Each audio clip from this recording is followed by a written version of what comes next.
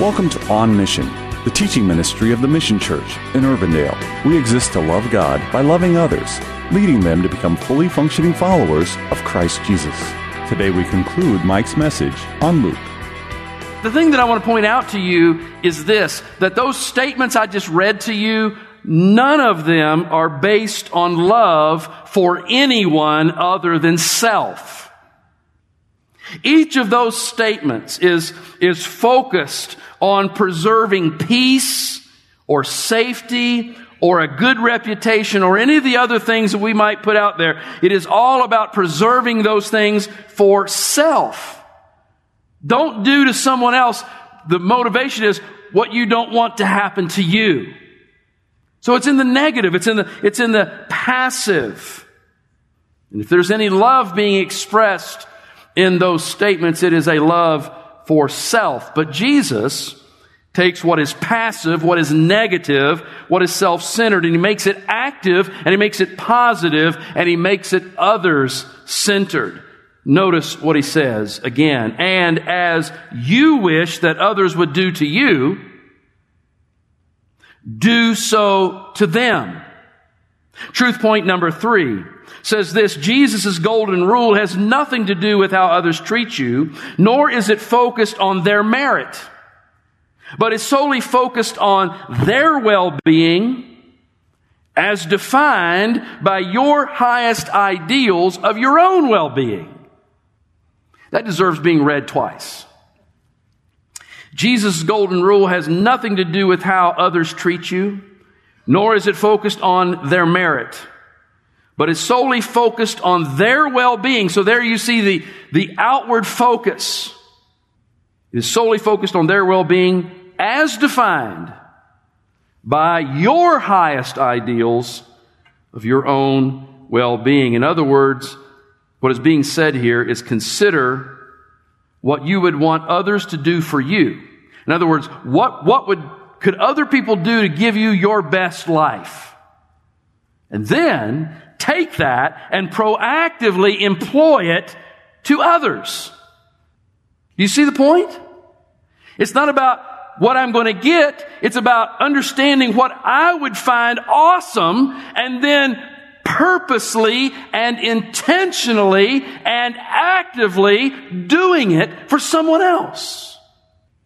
So we find, as we look at this, that following after Jesus is being defined by Jesus as a life that is rooted in a love that is divine in nature, one that is not attainable by humanity in our own power. And I'll come back to that in a few moments. As we come to verses 32 through 36, we find Jesus taking this part of His sermon and summarizing it and bringing to it a conclusion. So we want to see the summary and then the conclusion. So in summary, we find Jesus restating what has already been established. Only this time, as He restates what has already been established, He does it from the perspective of what's natural and conventional among men. Here's what I mean by that. He goes back to that comment about loving others. He first said, love your enemies. That's unnatural and unconventional. Loving others who love you.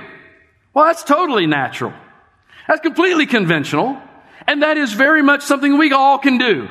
We really don't need any help from God to do that. Not really. If somebody's loving us, we don't have a problem loving them back. Doing good to those who do good to you. That's not a sweat. I can do that. And even sinners, those who aren't even born again, those who don't even follow Jesus, they do that regularly. And lending to those who will repay, especially if I have a guarantee they'll repay.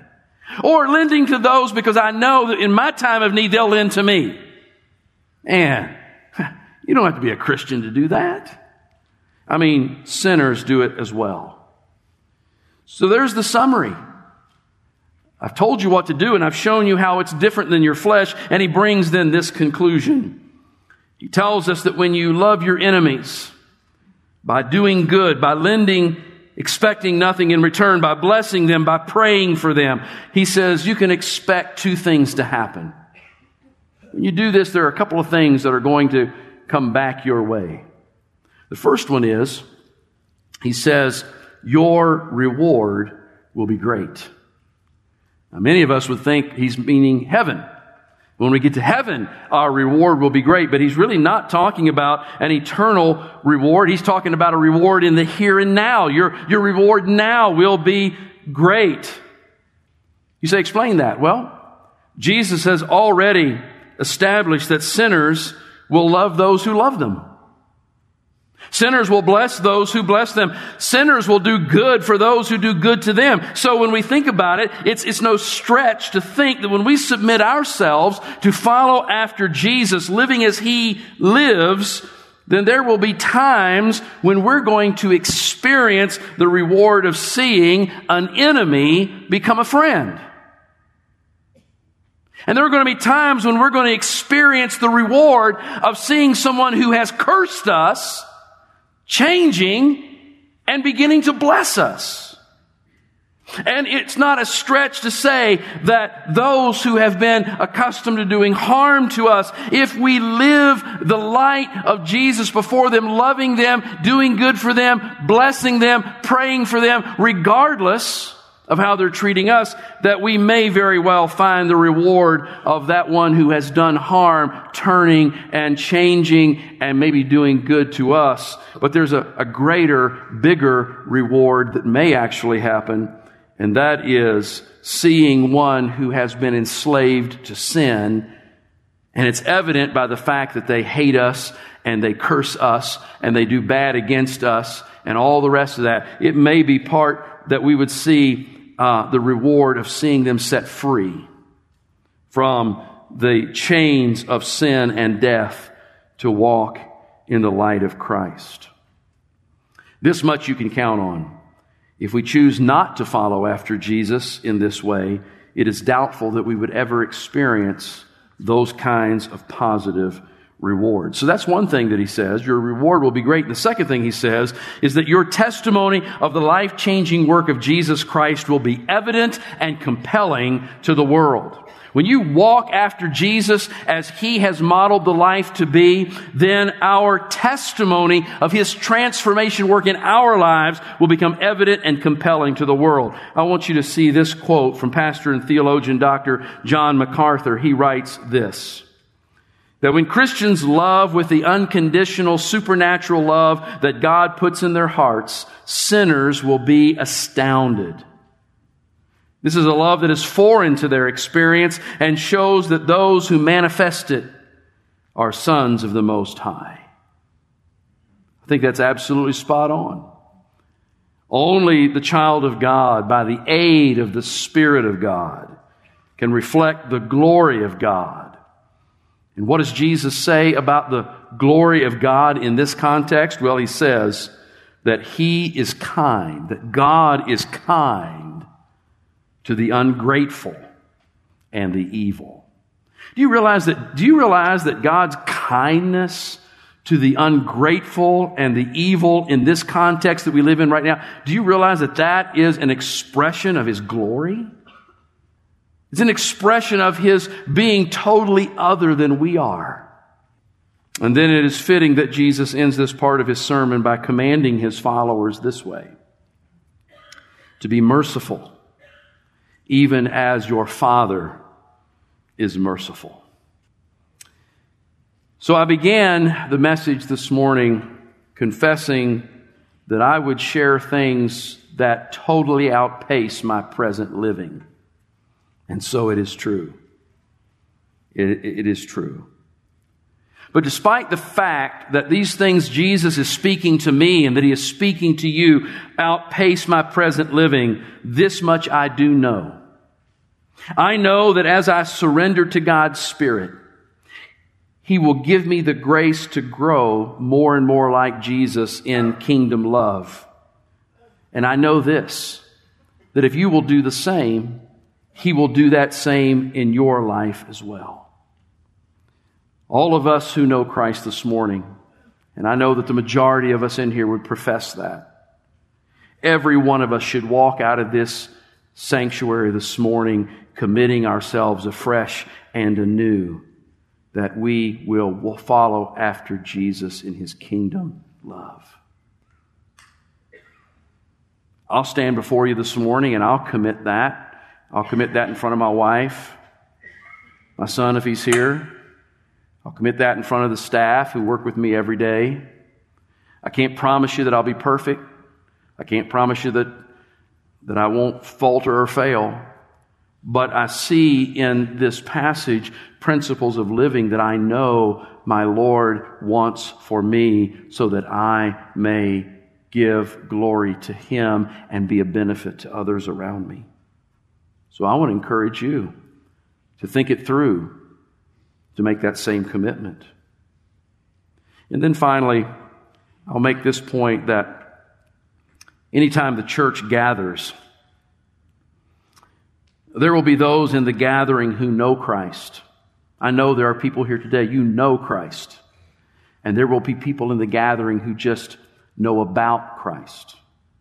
And there's a vast difference between knowing Him and knowing about Him. And I want to tell you that God's desire for you is that you would move from a head knowledge, things you know about Jesus, to it sinking into the very depths of your soul where you begin to know Him in saving faith.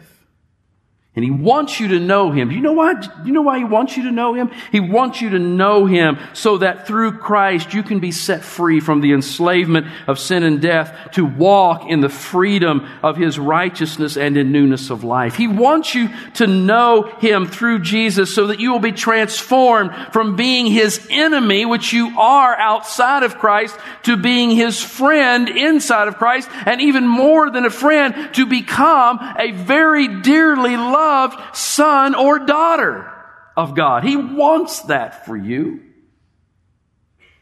He wants you to know Him through Jesus so that you can reflect His glory to a world that needs His light, who needs His grace, who needs His transforming power. For me, going from knowing about Jesus, because I was raised in a Christian home and in a very well-taught Baptist church. For me, going from knowing about Him to knowing Him happened in 1975 when I was a 15-year-old young man. It happened while I was working at a Christian camp. You could change from knowing about Him to knowing Him today, just like I did those many years ago. It doesn't matter what age you are. It doesn't matter what your gender is. It doesn't matter what your background is. It doesn't matter what mistakes or sins you've committed. Because the Bible tells us, and this is the essence of the good news of the gospel, Scripture tells us that Jesus bore our sin, and He bore God's wrath for that sin at the cross. And He did that so that sinners could become the righteousness of God in Him. This is On Mission. The Mission Church is located at 12001 Ridgemont Drive in Urbandale. To learn more about our ministry, visit our website at themissiondsm.org or call us at 515-255-2122. We gather for worship each Sunday at 10 a.m. We would be honored for you to join us. Have a blessed day, and thank you for listening to On Mission.